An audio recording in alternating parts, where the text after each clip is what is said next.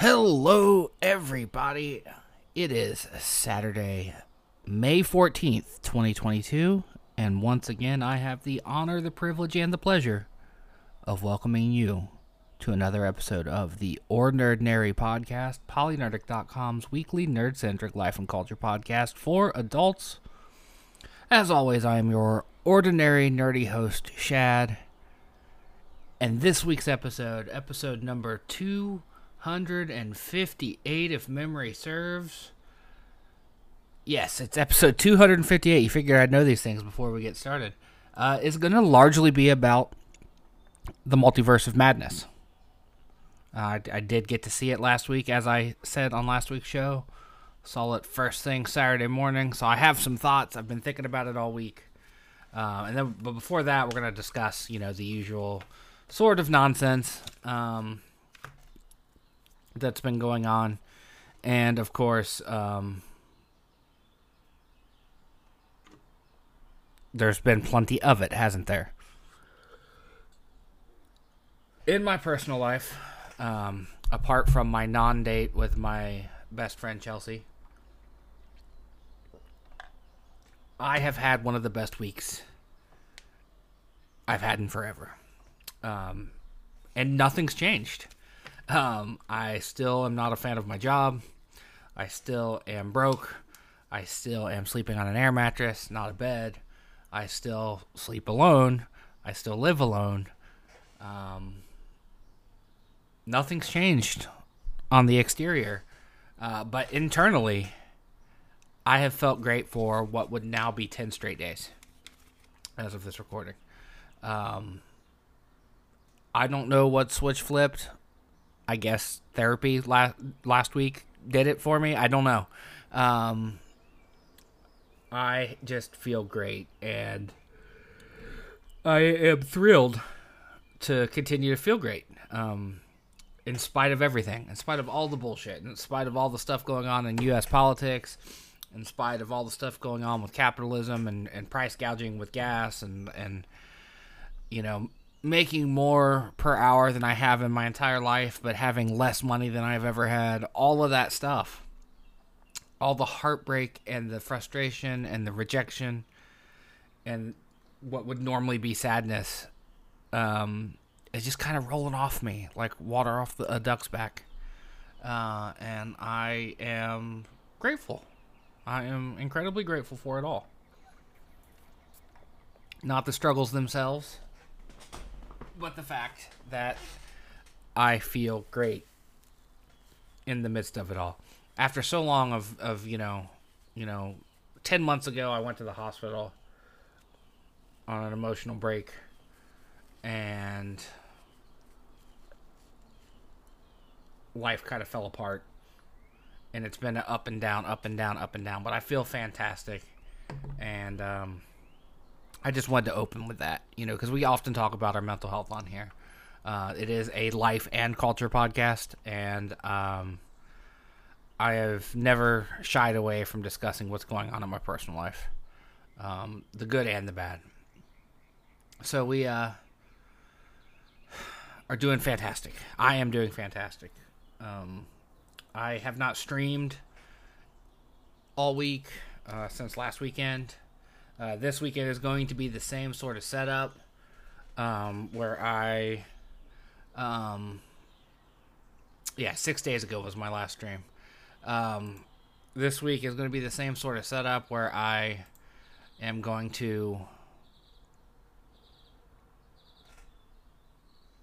handle some business in the morning. I'm not going to, unfortunately, I'm not going to have the fun I had last week. I have to go to the bank when they open. I got to make a stop at the grocery store. I'm thinking about taking my recycling to the recycling bin, which is several miles away. Because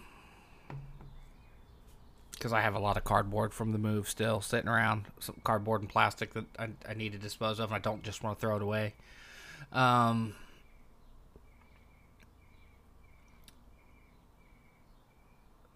yeah, it's been a pretty good week, In spite of everything, I've had a fantastic week. Other than the heat, that's one of the reasons why we haven't streamed this week, because I've played a lot of Elden Ring this week, and I've wanted to stream a lot of it, but it's just been so fucking hot in this apartment. I'm trying not to turn the air conditioner on, and the only way to not turn the air conditioner on and not sweat to death is to be half naked. And you know, Twitch terms of services and probably your personal taste doesn't want to see my 39-year-old pasty, flabby, nerdy ass in next to nothing sweating. And I don't want to remove the face cam either. So, you know, we end up with this situation where it's like, okay, I guess I just don't stream. I have not progressed the game story-wise, main story-wise. I kept it to exploration and like clearing dungeons. Like last night, I like pronouncing them Evergals, but the Everjails, the little sealed portal things that you go into and then you fight like a tough boss type character. I went around and I cleared all the ones of those that I have encountered. I did some rune farming because that's always fun. There's a really nice spot down in Caelid where you can just get like 8,000 runes in like 5-6 minutes and do it over and over again. So I'm like level 75 now. We'll probably stream later tonight once we get into the cooler part of the evening, and just stream for a couple hours. Tomorrow we'll be back with our morning stuff because it's not like I have to go to the bank or anything tomorrow morning. But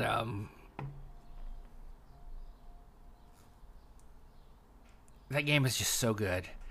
I never thought I'd be someone who was like, this Souls game is amazing. Because like I've always said, I've always fallen off of them at about 10 hours, and I'm at the cusp of like 60 hours right now, with 50 or 60 hours. I think it's 60.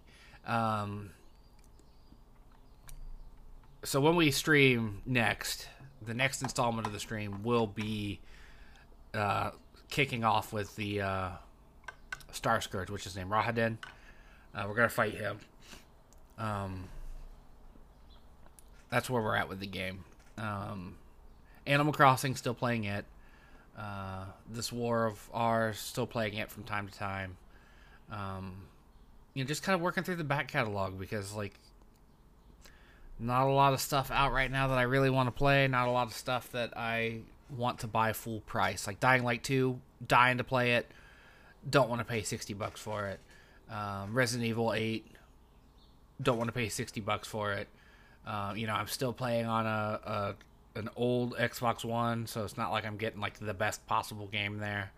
Anyway, so I'm just working my way through my back catalog. I got a lot. I got old Tomb Raider games to play. I've got Lost in Random on the Switch to play.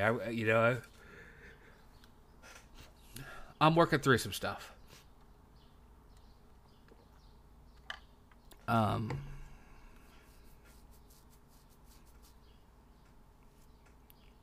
think that's all I did video game wise. Watching wise, it occurred to me the other day, I seen a tweet that was like, the last show you watch is the world you're going to live in for the rest of your life. How's it turning out for you? And it's like, I haven't watched a show I can't remember the last show I watched. I can't remember the last show I watched an episode of. Because I just don't watch television or Netflix or like I haven't seen Moon Knight yet. I haven't watched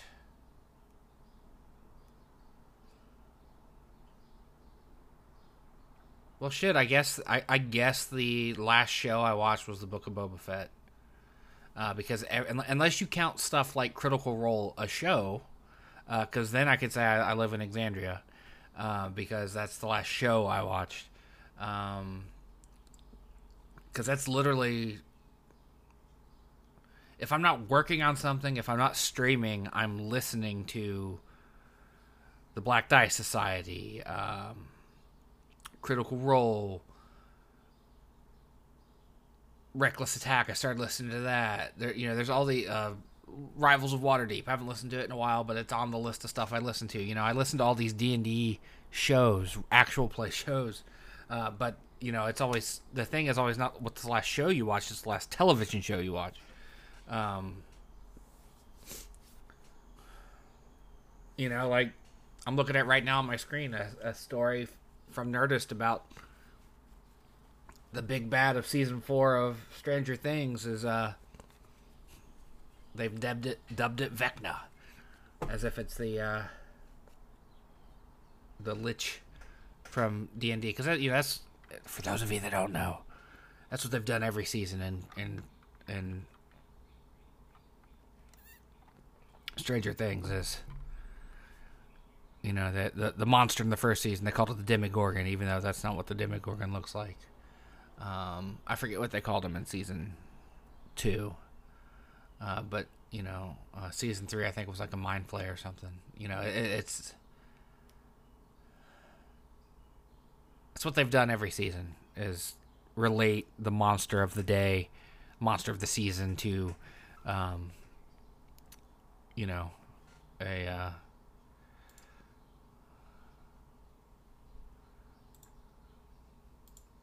a particular D&D monster.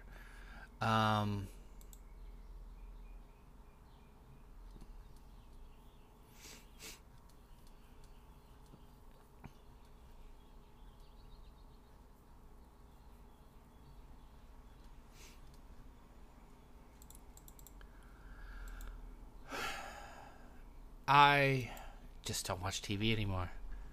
That's the root of the conversation I was just having before I lost my train of thought.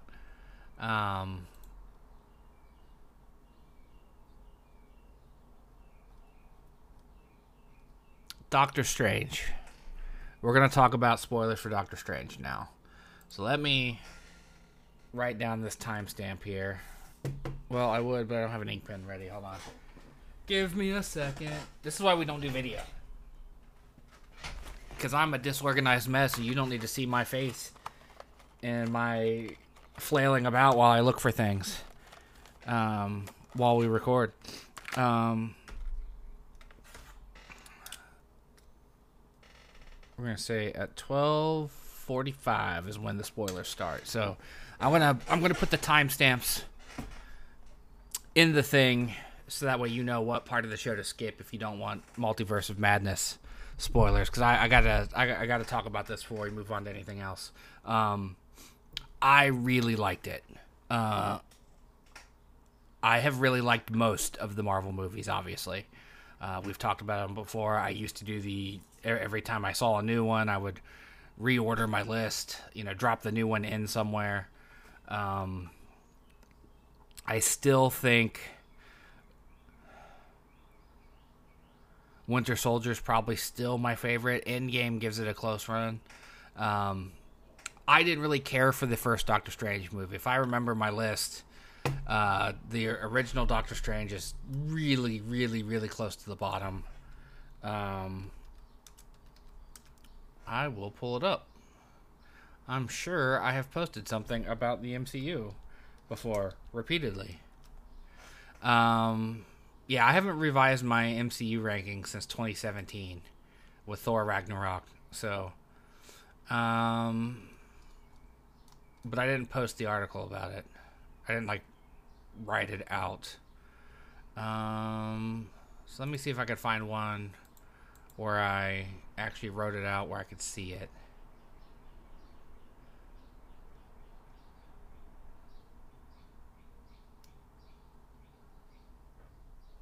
Yeah, the last time I posted it in written form, not talked about it on the podcast, was May 8th, 2016, fittingly enough, 6 years ago. And that was when there was only 13 movies. But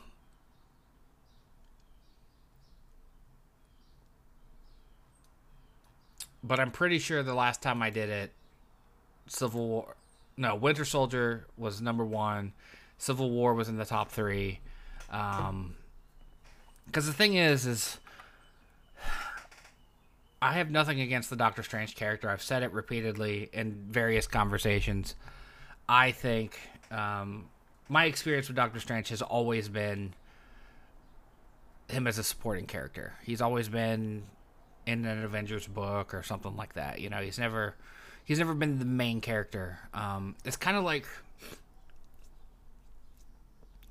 I mean, they're not similar in any real measurable way other than they're magic-ish users.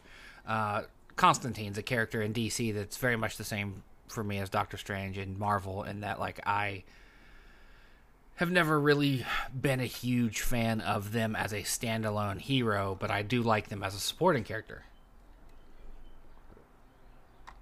So it wasn't too shocking to me, despite it being a good movie, that the first Doctor Strange just wasn't my favorite and was near the bottom of the list. This one is, I don't know where to place it, because A, I haven't given any thought to that in 5 years, and B, like,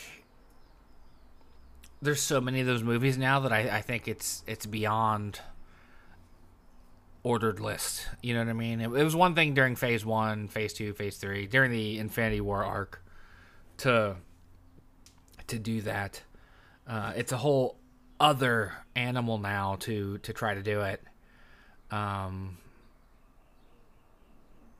Since they've gone in such wild different directions. And that's something, and then you got to roll in the shows too. Like, the last time I did the ordered MCU list, the extremely important shows were not included in it. And I say extremely important because WandaVision is pivotal in Doctor Strange. Like, the events of WandaVision are absolutely pivotal to understand what goes on with Scarlet Witch in Doctor Strange, Multiverse of Madness. And that's because her character development from the end of Endgame through the show to the Multiverse of Madness is pivotal. If you just watch the movies and never watch the show, you miss big chunks of her development. And she is phenomenal in this. Spoilers, like I said, we're in spoiler territory. She's the villain of the movie. Like, she is the bad guy, and it's immediately revealed. Like, as soon as she's in the movie, it's like, oh yeah, I'm the bad guy.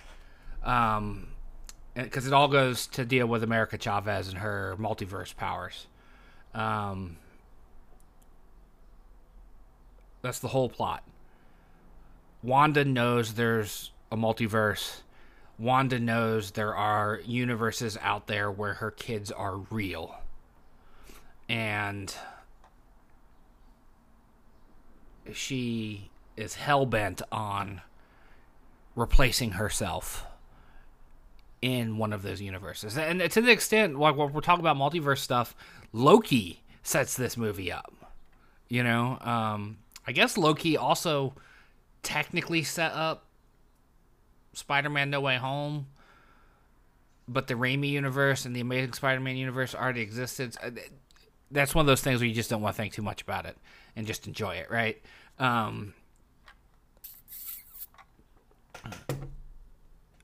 Marvel shows are too important to not include in the MCU list, and I just don't want to do that work. I am admittedly too stressed, too busy, too tired, too old to be that kind of nerd who pedantically sits down and creates an ordered list including the shows, especially when I haven't got to watch all the shows yet. I haven't got to see Moon Knight.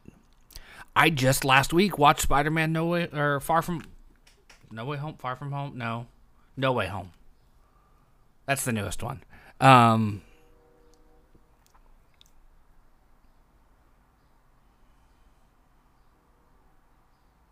Yeah, you do a disservice if you don't watch WandaVision before you watch Multiverse of Madness. And that's entirely because, like, the impact of Scarlet Witch's journey is lost.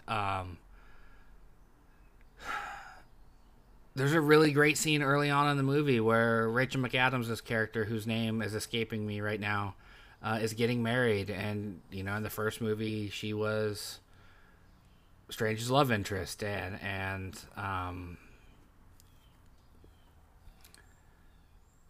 he's at the wedding, and somebody sits down next to him. I forget the name of the character again, and is talking about how, like, one of the not nearly explored enough in the MCU, and it's because, it's something they would have to dive into on the show. There's no way they could devote a movie to it. But the impact of the quote-unquote blip, the snap, Thanos snaps his fingers, and half of all life in the universe disappears for 5 years. But life went on for the people that didn't disappear, which means, in the case of this character that sits down next to Doctor Strange and gives him shit for giving the stone up and allowing the snap to happen. Because remember that was a plot point of Infinity War, was Strange saw 5 billion different variations of how it plays out, and the only one where they won was the one where he handed Thanos the gem. The Time Stone, and somehow people know that's the thing, that one small plot gap. I won't even call it a hole. It's just a gap in the plot where it's like, how do people know that Strange gave the stone up? That happened on an alien planet. But he sits down and gives Strange shit because he's like, while I was gone, you did what you did because it was the greater good. But while I was gone, like, my cats died and my uncle died. And you start thinking, you extrapolate that out, like, how many people have that same story, that while they were gone for 5 years and get to come back technically 5 years younger because they didn't age during that 5 years. And think about that nonsense. Like, if you were blipped at 30, are you 35 when you come back, or are you still 30? I mean, I know numerically what we would do as humans would be like, no, you're 35. You were born in 1987, so you're 35. Wow,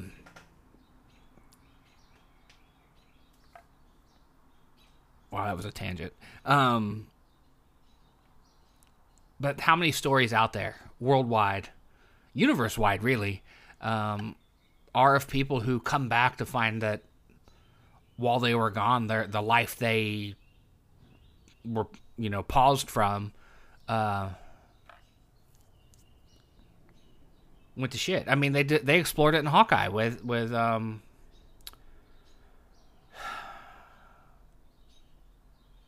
why am I forgetting her name? I cannot remember the actress or the characters. Black Widow's sister. They explored it with her. While she was blipped, while she was Ash, while she was off the timeline, her sister died. I like the exploration of that a whole lot. I'd like to see more of it. They could sprinkle it in throughout, but I would actually watch a thing about it, to be honest. I would like to see how that plays out on a bigger scale.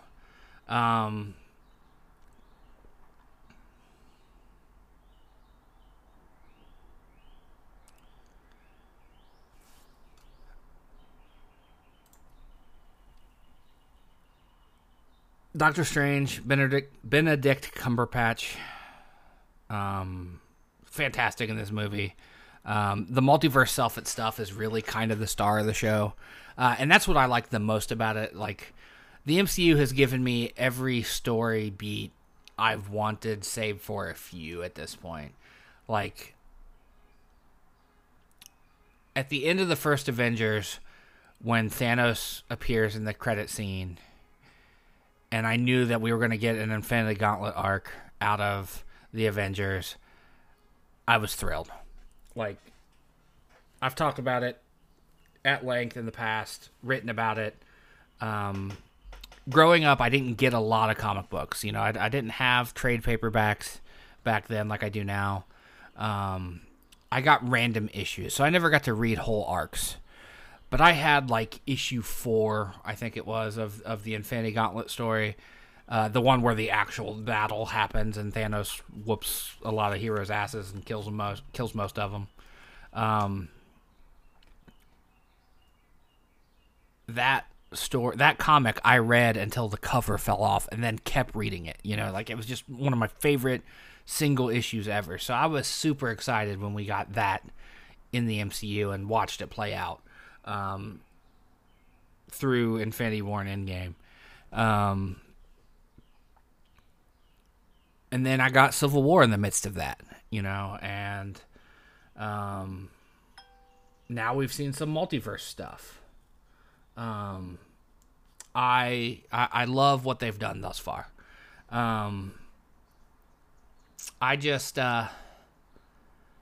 love that they opened up the multiverse, is what I'm getting at. Sorry, the phone distracted me when it dinged. One of my favorite parts of comics, DC and Marvel both specifically, are that they have different worlds. Earth 3 versus Earth 2 versus Earth 1. Marvel Universe 616 versus the plethora of other universes. And I like that they brought that in this movie. Even name dropping, numerically some of the universes.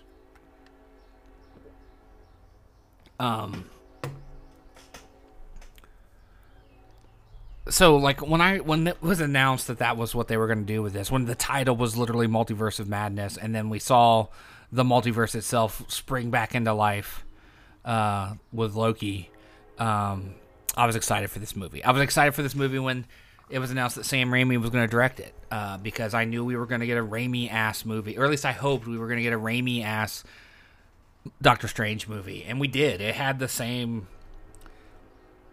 sort of things you expect from a Raimi movie. It was a little less gross than you would expect, although some people thought it was too gross for a PG-13 rating. I guess in some arguments it definitely pushed that boundary, with a giant monster getting its eye gouged out and some of the other stuff that happened in it. But it wasn't overly disgusting or cringy. Like I didn't recoil the way I have in some of Sam's horror movies. There was no tree rape like in the Evil Dead movies. Thankfully.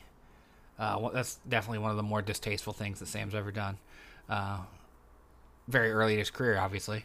I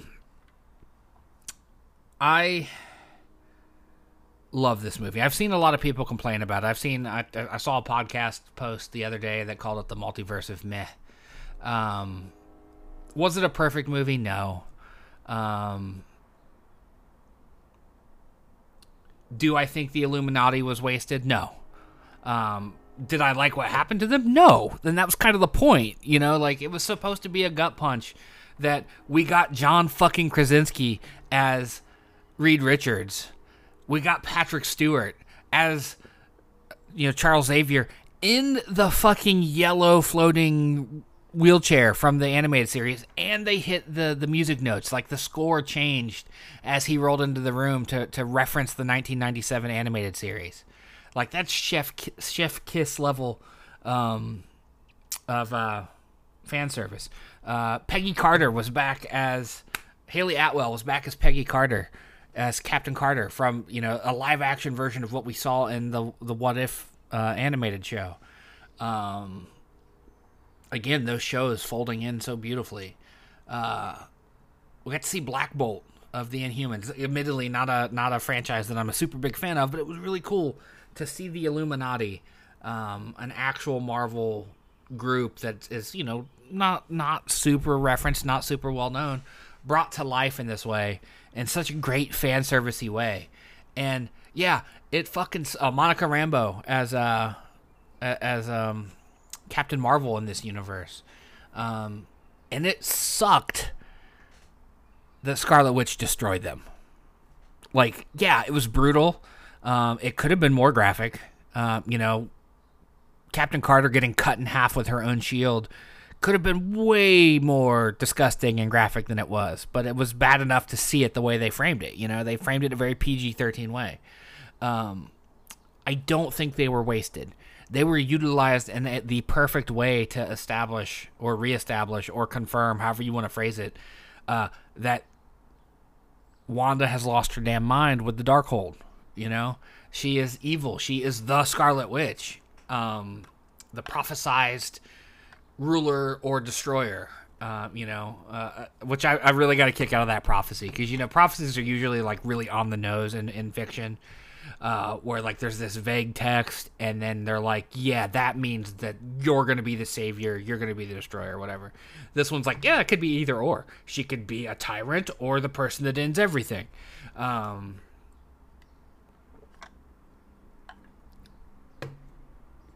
The different multiverses, obviously we didn't spend a ton of time in them, and that's that's something that could have been explored more. Like we basically got like a real quick sizzle reel of the multiverse as Strange and America Chavez tumbled through them. We had to paint multiverse, the animated multiverse, the one that was super high tech, as they through the different realms. Still loved it. I love multiversal theory. I love that aspect of stories. We've talked about it before on here. It's one of the things I love about D&D, is that it's written in the damn core book. Rule book is that like everyone's home game is a multiverse, or is a universe within a wide-ranging multiverse. And if like you applied that writ large, that like everyone who's ever played the game, that's a multiverse. I fucking love multiverse stuff. So of course I love this movie. As I said, it wasn't perfect.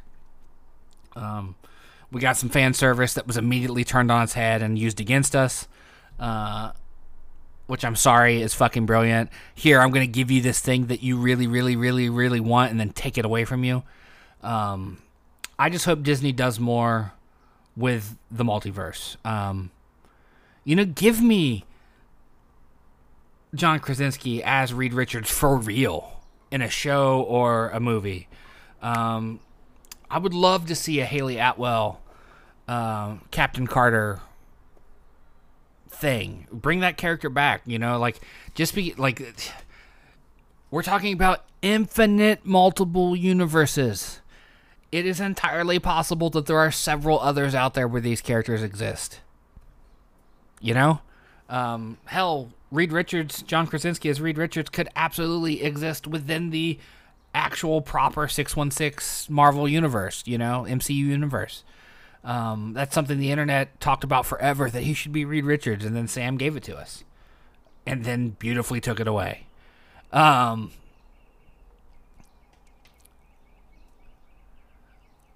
as the villain was a brilliant move. Wanda as the villain, I can't talk. Wanda as the villain was also kind of heartbreaking, because I have always liked her portrayal of the Scarlet Witch. I've always liked her story. I've liked her arc the whole way, and her end, in quotes, at the end of the movie when she breaks the Darkhold, theoretically destroying it across all multiverses, was a really cool heroic sacrifice moment. Ultimately, I hope that she's not dead, or because we're talking again multiverse stuff, that we get another Wanda. I don't know.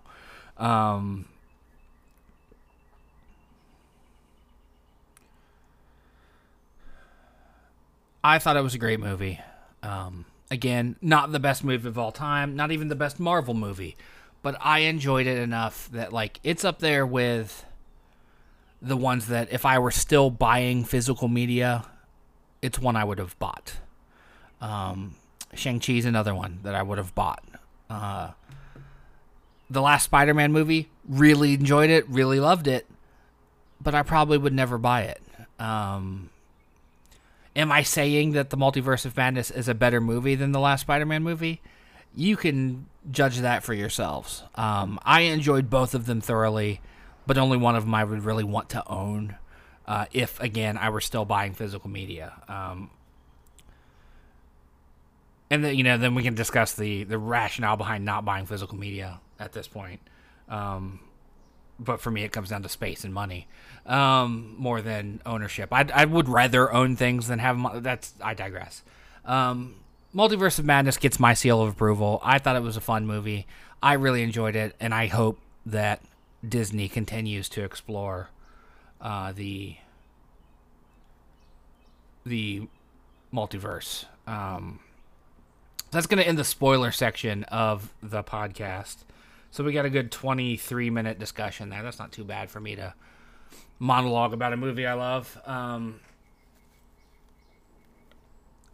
Real quick, we'll do some news, and then I'll get this posted and get my day started so we can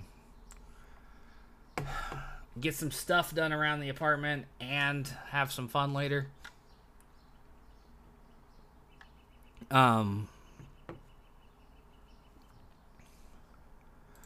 News-wise, I want to start off by talking about the huge news that came out yesterday that old Elon Musk is quote-unquote pausing his attempt to buy Twitter. As more brilliant minds than me have said, when is the SEC going to investigate this asshole? Because this is not the first time he's done this thing where he grandstands in a way that affects the stock market and then profits from it. Like, was he ever serious about buying Twitter? Or was this a thing to get Tesla stock to drop so he could buy it back at a you know, a gain, you know?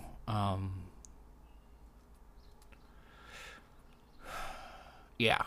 Elon Musk gives up the con now that it successfully lowered Tesla stock, which will allow him to buy it back at bargain prices.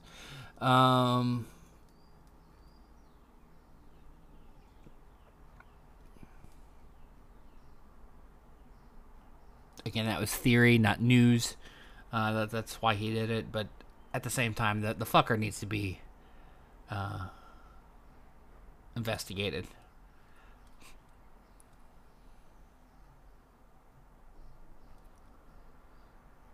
I am looking for news I shared earlier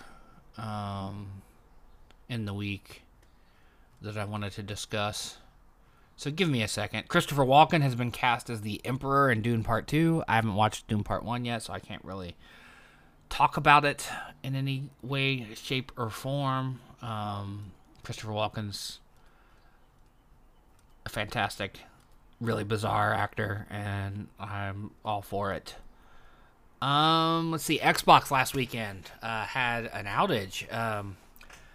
I was completely unaware of it because I don't have Xbox Game Pass Gold, whatever, and don't play online. So I was completely unaware that people were affected in such a way.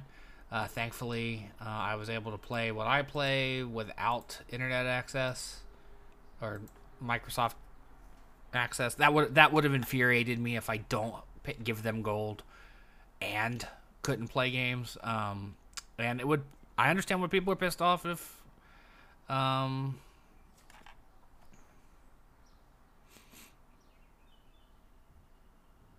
understand why people would be pissed off if they were paying for a service they couldn't get either. The real thing is, though, is it brings again that whole always online DRM bullshit that comes up every once in a while. That, like, single player games should never have an always online aspect to them. Like, I get, okay, Xbox Live's out. You can't play Call of Duty with your buddies. You know, you can't play with your COD bros. That sucks. But if I want to play Tomb Raider, Elden Ring, fucking Animal Crossing, I know it's not a Microsoft game, but bear with me. If I want to play a single player game and I can't play it because the internet servers are down, that's bullshit. Oh,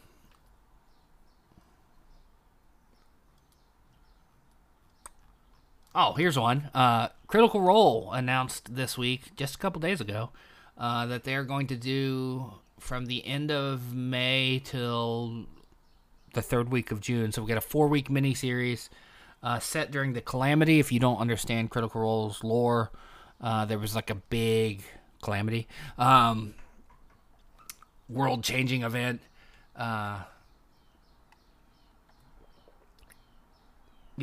like any like a number of good fantasy stories, there was peak civilization, and then it was all brought low.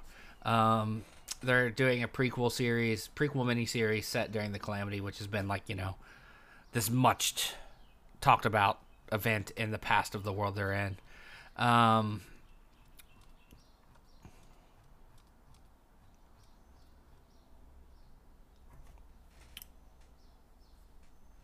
Man, yeah, that's gonna be exciting stuff.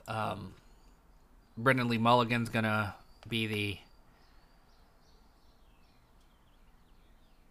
the DM, the game master, if you will.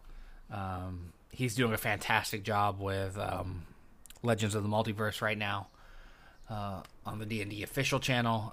He said on this week's episode that he doesn't balance his games based on character level. He balances it based on what makes sense for the world. And I love that design. Some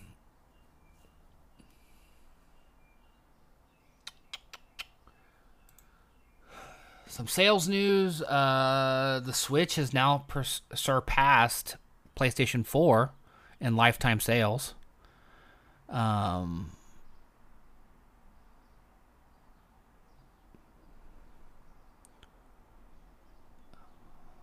Let's see.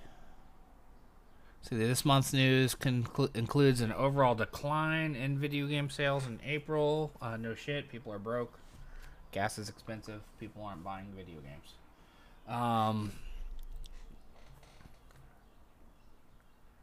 But don't worry, folks. It only dropped to $18.3 billion in the month of April. So I think the video game industry is going to be fine. Lifetime unit sales of the Nintendo Switch makes it the fourth highest selling unit in U.S. history, and the sixth highest unit selling video game hardware platform overall. It only trails the PlayStation 2, the Xbox 360, and the Wii. I don't think anyone's ever going to touch the PS2 sales because they're just astronomical.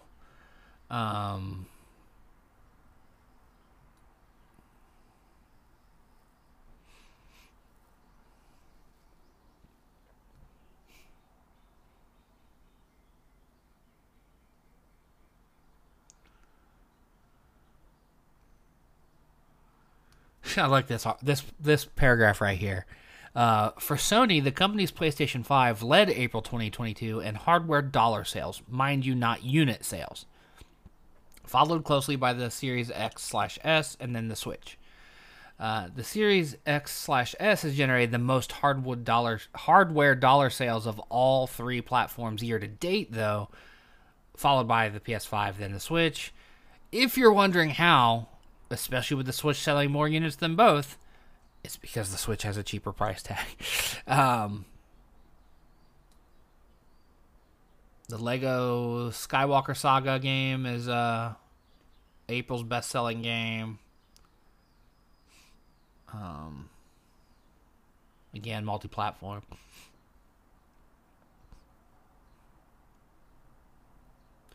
Elden Ring was the second best-selling title of April, 2 months after its release. It remains the best-selling game of the year so far. It's really fucking good, people. I've talked about it endlessly for the last couple weeks. It's really fucking good.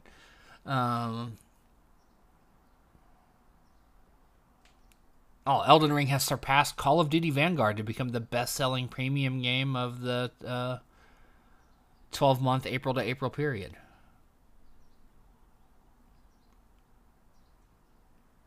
Best-selling games of 2022 year-to-date. Elden Ring, Lego Star Wars, Pokemon Legends Arceus, Horizon Forbidden West, MLB The Show 22, Gran Turismo 7, Call of Duty Vanguard, Kirby and the Forgotten Land, Madden NFL 22, and Mario Kart 8 Deluxe. We are in May.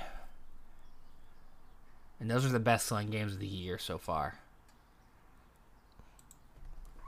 I think, and we're going to talk about it briefly in just a moment, we are seeing the effects of the pandemic right now, this year. Games have a 2 to 3 year, if not longer, development cycle. The pandemic kicked off in 2020.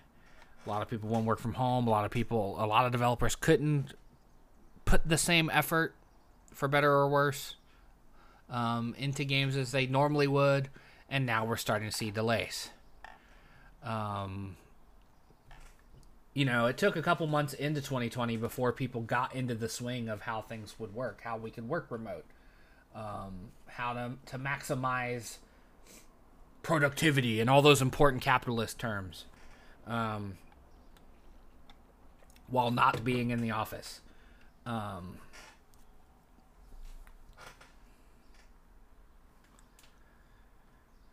Sorry, you could almost hear my eyes roll. But now we're kind of back on track in most industries. If you're still in an industry that, is gracious enough to let you continue to work from home. A lot of work can be done at home. Like, most office jobs don't need to be in a physical office. And I would say game development is one of them. I don't know personally. I've never worked in game development.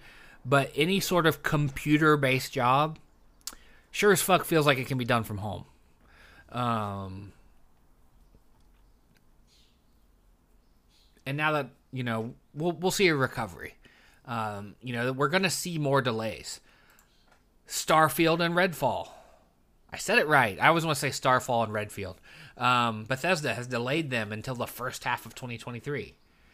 They put on Twitter a nice graphic image, and as Alana Pierce said on her channel, at this point in time, anytime you see a developer post a graphic image with a bunch of text, it's going to be a delay. They said, we've made the decision to delay the launches of Redfall and Starfield to the first half of 2023. The teams at Arcane Austin, working on Redfall, and Bethesda Game Studios, working on Starfield, have incredible ambitions for their games, and we want to ensure that you receive the best, most polished versions of them. We want to thank everyone for their excitement for Redfall and Starfield. That energy is a huge part of what inspires us all every day and drives our own excitement for what we are creating. We can't wait to share our first deep dive into the gameplay for both Redfall and Starfield. Thank you for your support. I'm so happy I made it all the way through that without saying Starfall and Redfield. This isn't a surprise. It really isn't. In multiple ways. Not that the industry works this way, but after the debacle that was Cyberpunk 2077, I imagine any studio with any sort of intelligence would delay a game if it's not perfect, Now, of course, there is the usual console fanboy bullshit and the usual selfish ass, like, oh, this is disrespectful, they're delaying the game I wanted. Let the game be the best game it can be before it comes out. Alana went on her video and talked about how, like I have always said, and it was cool to see her bring up something I have always said, I personally don't feel that a release date should ever be given until the game's ready. Or within, the end of the road's in sight. Announcing a game a year, 2 years out, it's going to come out November 11th, 2022, is always, in my estimation, as a enjoyer of this hobby, is a terrible idea, because you end up with this. Oh shit, it's May of 2022. We're not going to make that release date in 6 months. Let's just go ahead and delay it now. We know we're not going to make it. Let's delay it now. Whereas Bethesda themselves did the awesome thing with Fallout 4, where, they kind of teased it, and we had an assumption that they were working on it, but the day they announced it, it was like 3-4 months away from coming out. Like, that's the way you do it. Get the game complete, close to complete, and then market the fuck out of it. Now, that would be the perfect utopian world where the stock market and shareholders and capitalism aren't involved. because of that bullshit, we have to have this thing where companies put out a forecast of this game's coming out this month of this year and this month of this year and this month of this year, so you can expect profits, blah, blah, blah, blah, blah, blah, blah, blah, blah. Bullshit, bullshit, bullshit, bullshit. Capitalism sucks. Ruins everything. Capitalism has the reverse Midas touch. Anytime it's involved, it fucking turns everything to shit eventually. It might be gold-painted shit, but it's still shit.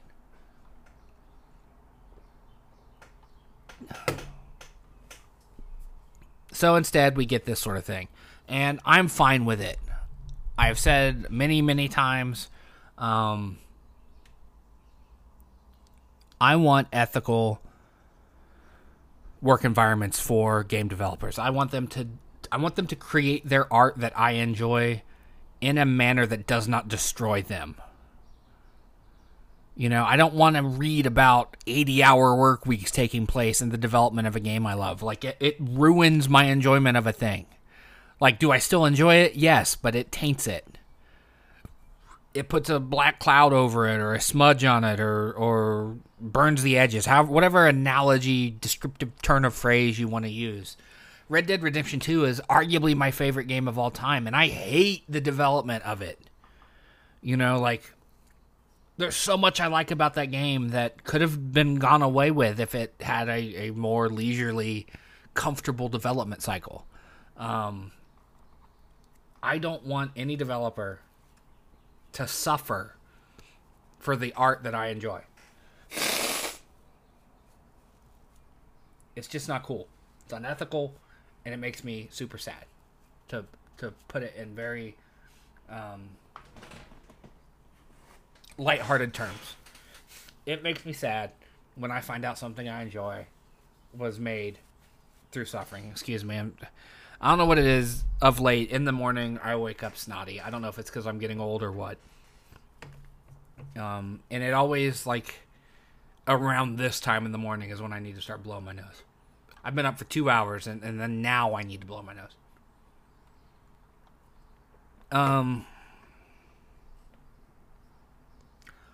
Kudos to Bethesda for the delays. It's the smart move. We'll get better games, hopefully, out of it. You know, like we learned with Cyberpunk, it needed like another year of development. If it had been given 6, 7, 8, 9, 12 months more development time, we might have had the game we wanted when it came out. But we didn't get that, did we? Let's take a look at the remaining release schedule real quick before we move on. We've got 2 weeks left in May, so let's see what's slated to come out.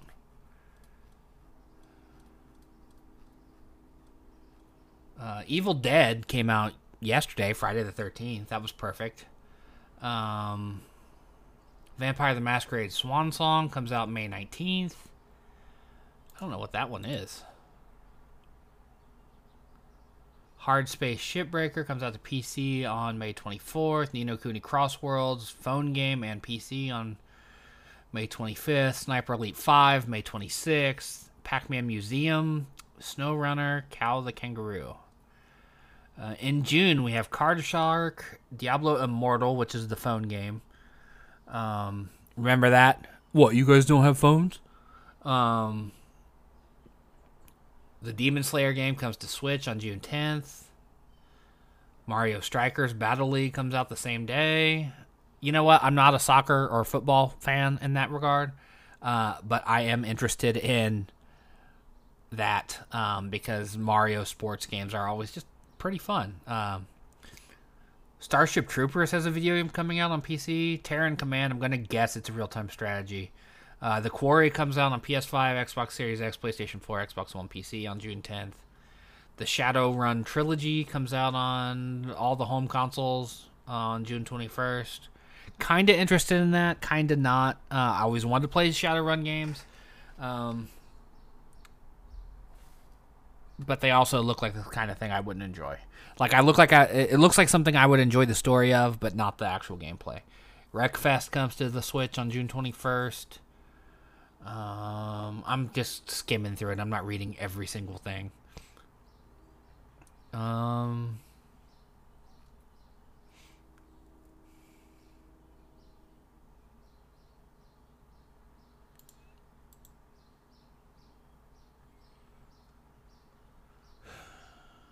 Saints Row still slated to come out August 23rd.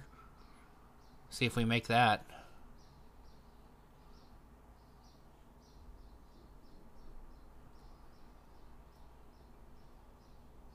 Forspoken still slated to come out October 11th. Gotham Knights coming out October 25th. Of note, they announced this week that Gotham Knights will no longer have PlayStation 4 and Xbox One versions. It'll be PlayStation 5 and Series X S only. We'll talk about that in just a second. Okay, those are the games that of note that have release dates. December, Stalker 2, Hello Neighbor 2. Personally disappointed in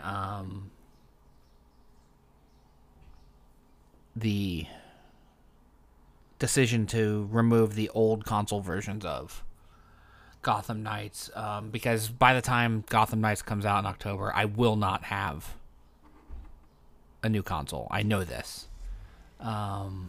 So it is disheartening to see that we are at this point where we have started dropping off of the old consoles already. It's particularly disappointing because, this entire console cycle has taken place thus far in a pandemic, with supply shortages and issues like that.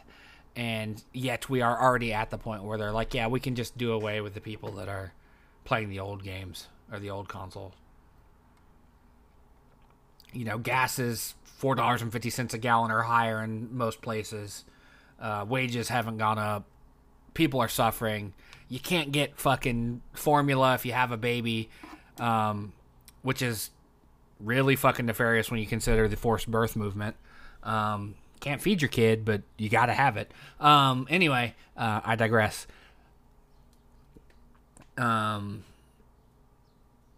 I'm disappointed in it because I like the Arkham games. I was looking forward to playing as Red Hood and Nightwing and stuff, and now I won't be because I won't have the means to play it. I know we reach this point eventually, and it is ultimately better for the games when that happens. When we get to the point when they don't have to make the previous generation version of games. Because I've been loving Elden Ring, but it plainly doesn't run as good on the Xbox One as it would on a Series X. That's fact. You can look at side by side between my stream of it versus someone who's streaming a PlayStation 5 version of it or a Series X version of it or the PC version of it, and you can see astronomical differences in the quality of the experience. I have frame rate issues, I have draw distance issues, and not with the environment, but with things you can see in the environment, like enemies, for example. Not that anything pops up right in your face unless it's supposed to. But there is a definite visual difference where you can see where the animation becomes stuttery and choppy versus where it's smooth on the Xbox One version of the game. Still love the game. Still probably going to be my game of the year at this point. Spoilers for 6 months from now. But it's ridiculous that we're already at this point when so many people can't get their hands on the fucking consoles, can't afford it, or if they can't afford it, they can't find it. Because I know several people who have had the money multiple different times to buy a PlayStation 5 or an Xbox Series X and can't find one.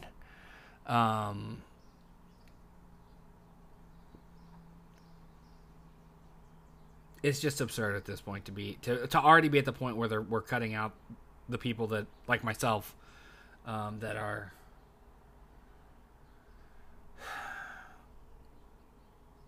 still with last gen consoles and have no hope of getting it. That's something I talked briefly, a 2-tweet exchange with a friend of mine when I expressed my disappointment in the decision to cut out Arkham, and he was like, well, it's for the best, blah, blah, blah. These last-gen versions are running poorly, and it's hurting the current-gen versions. I said, yeah, that's spoken like someone who has a next-gen console. Like, of course it's for the best for you. And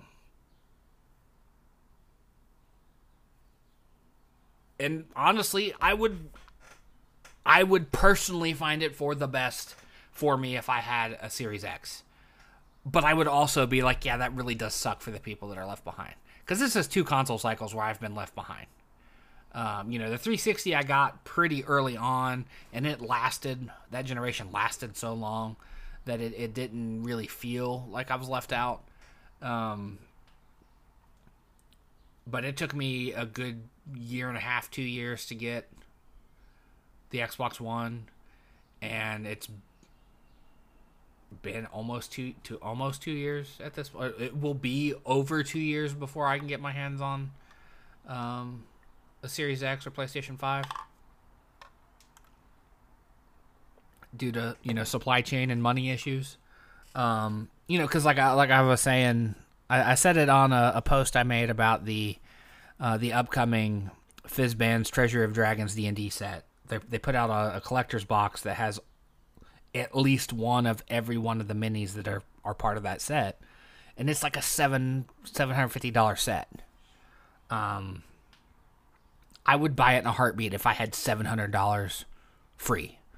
But also, if I had $700 free, I would throw it at a couch first.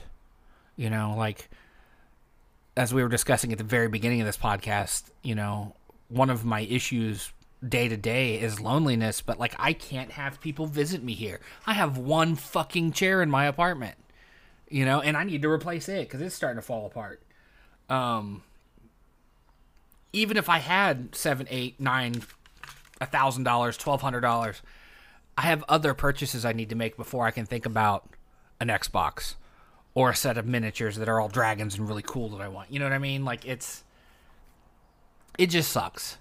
And it's real easy to sit back and go like, well, this is for the best, when you're not one of the ones that has to deal with the consequences of like, oh, I can't play new games now, huh? That's where we're at.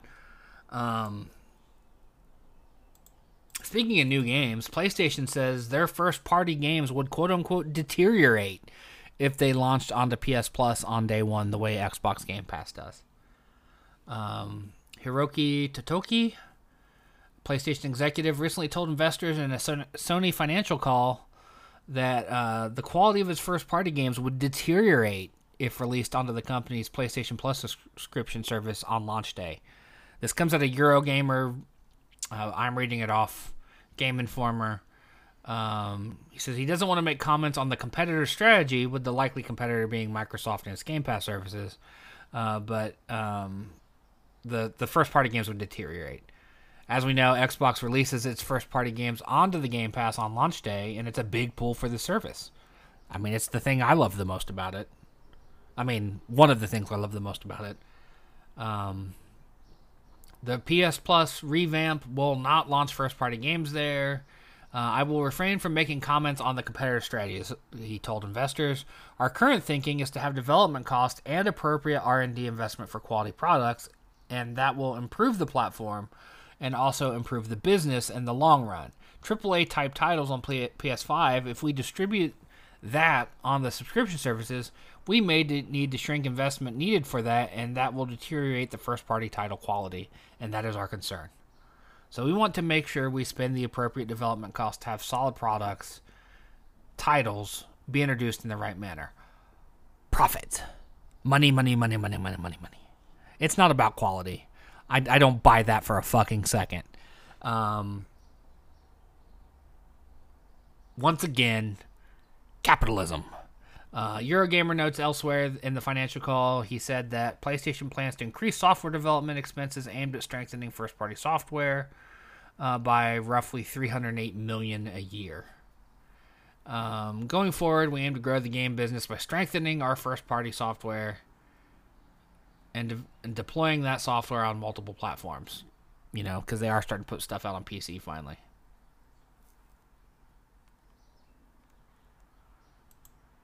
I like saying we don't want to do what Microsoft's doing without saying we don't want to do what Microsoft's doing.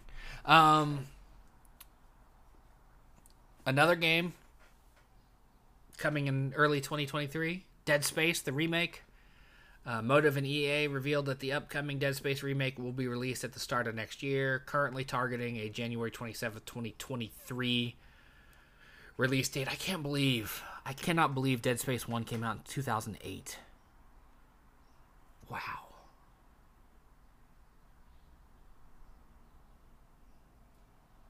I am excited for that one. Hopefully I'm not even gonna put that out there. I'm gonna keep my optimism quiet, because sometimes when you speak things into existence, you scare them away.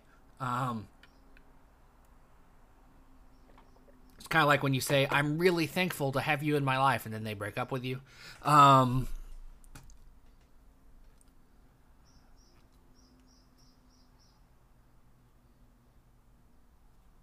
excited for the Dead Space remake.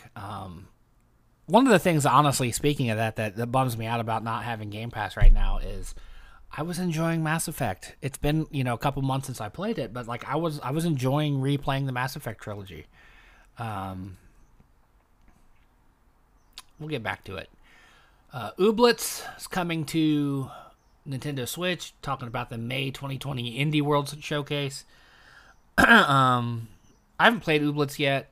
It looks interesting, but also it just, I had plenty of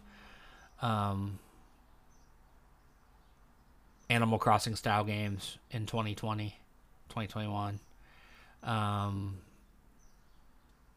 It's a cute farming / life simulation game where you control a highly customizable character to grow ooblets upon ooblets, which are these weird, living vegetable animal things that dance.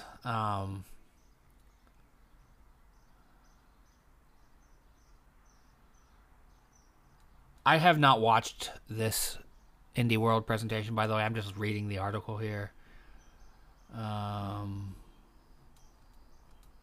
Soundfall is a musical shooter. Wild Frost looks like tactical roguelike deck builder. I'm just not into card games. Even digital card games. Totally Accurate Battle Simulator is coming to Switch, which is interesting.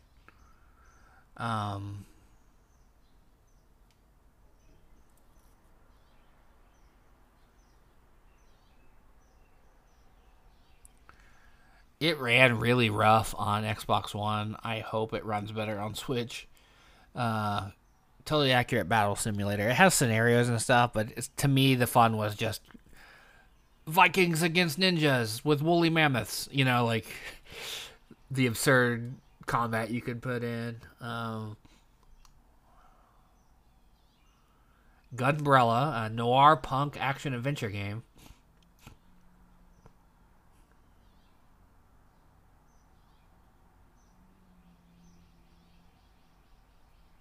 Comes in 2023. Silt. Monochrome Oceanic World. So it looks like Limbo, but underwater. That could be interesting.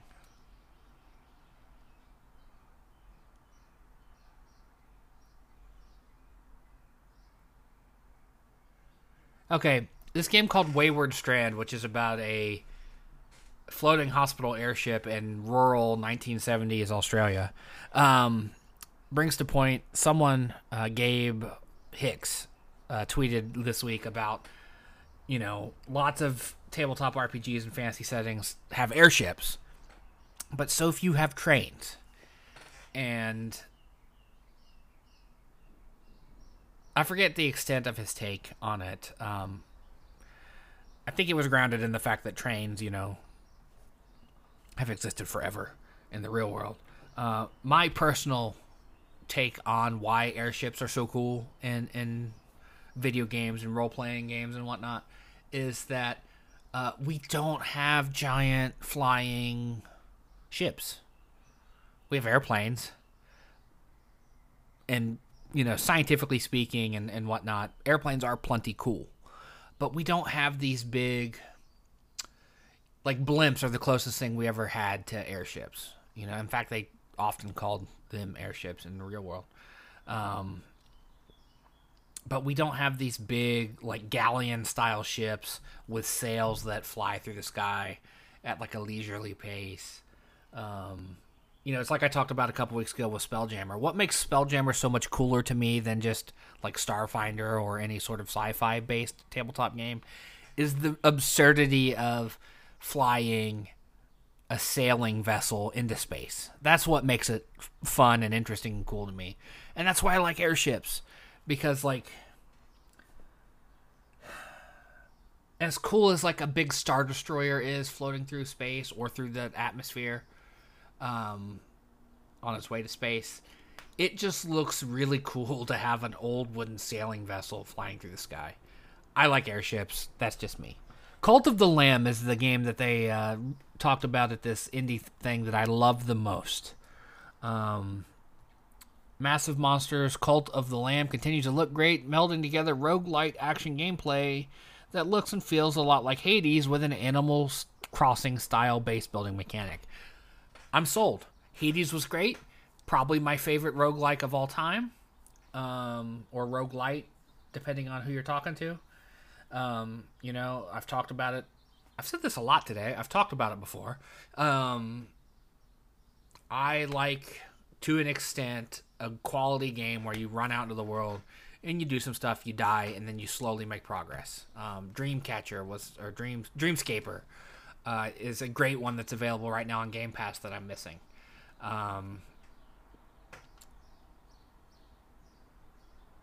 That slow, steady development is pretty fun to a point. Like with Hades, I beat the game twice. It took me like 60 runs to do it, and the story wasn't over, but I was done playing it by then. So there's a balance, you know. Dead Cells was a great side scroller, one of those that I never beat. I never finished a run of it. I got to the last level a handful of times, but ultimately, like, the magic dies eventually. But it was a really fun game. What was that? Skull came out last year. Another great one. Fell off of it quicker because that style of gameplay doesn't last forever for me. But I think the base building mechanic might make Cult of the Lamb work for me in a way similar to the way that Moonlighter did. Where, like, Moonlighter was all about collecting resources, coming back, selling them, upgrading yourself, upgrading your community, and then going back into the dungeon and get, you know, Children of Morta had a good loop in that way too. Some of those games have a really excellent loop that keep me coming back, and I think Cult of the Lamb's going to be one of those. I love the art style. I love this, you know, cult building mechanic. It's due out sometime this year. I hope it actually makes its launch date. I think that's going to cover it news-wise for me. Double checking. But yeah, I think that's the news. And I think that's going to be this week's show. We came in at over an hour today. Wow. We haven't done that in a while. We've come close to an hour. But we got a good hour, you know, good 20-minute conversation about Multiverse of Madness. Some news, some light anti-capitalism ranting. Good episode overall, in my opinion. Thank you for listening to me ramble for an hour and 15 minutes. I truly do appreciate it. The 5 or 6 of you that listen to the show on the regular. I'm going to wrap stuff up, get this uploaded, go get myself cleaned up. I'm going to play Animal Crossing by myself for a little bit, and then I am going to take care of some adulting. Yay, I got laundry to do, and like I said, recycling to maybe take out. You know, if I get it in my car, I will certainly get rid of it. Store to run to, bank to run to when they open in about an hour and a half.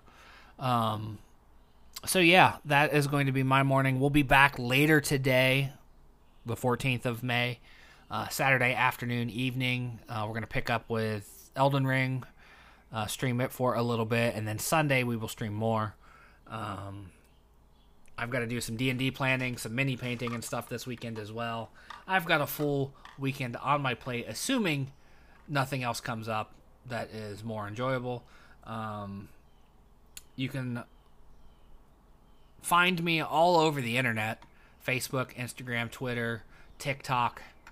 We have a subreddit. We have a Discord. You can support us via Ko-fi, Patreon, and on Twitch. Obviously, because you can support us there, that's where we do our live streams, twitch.tv/polynerdic.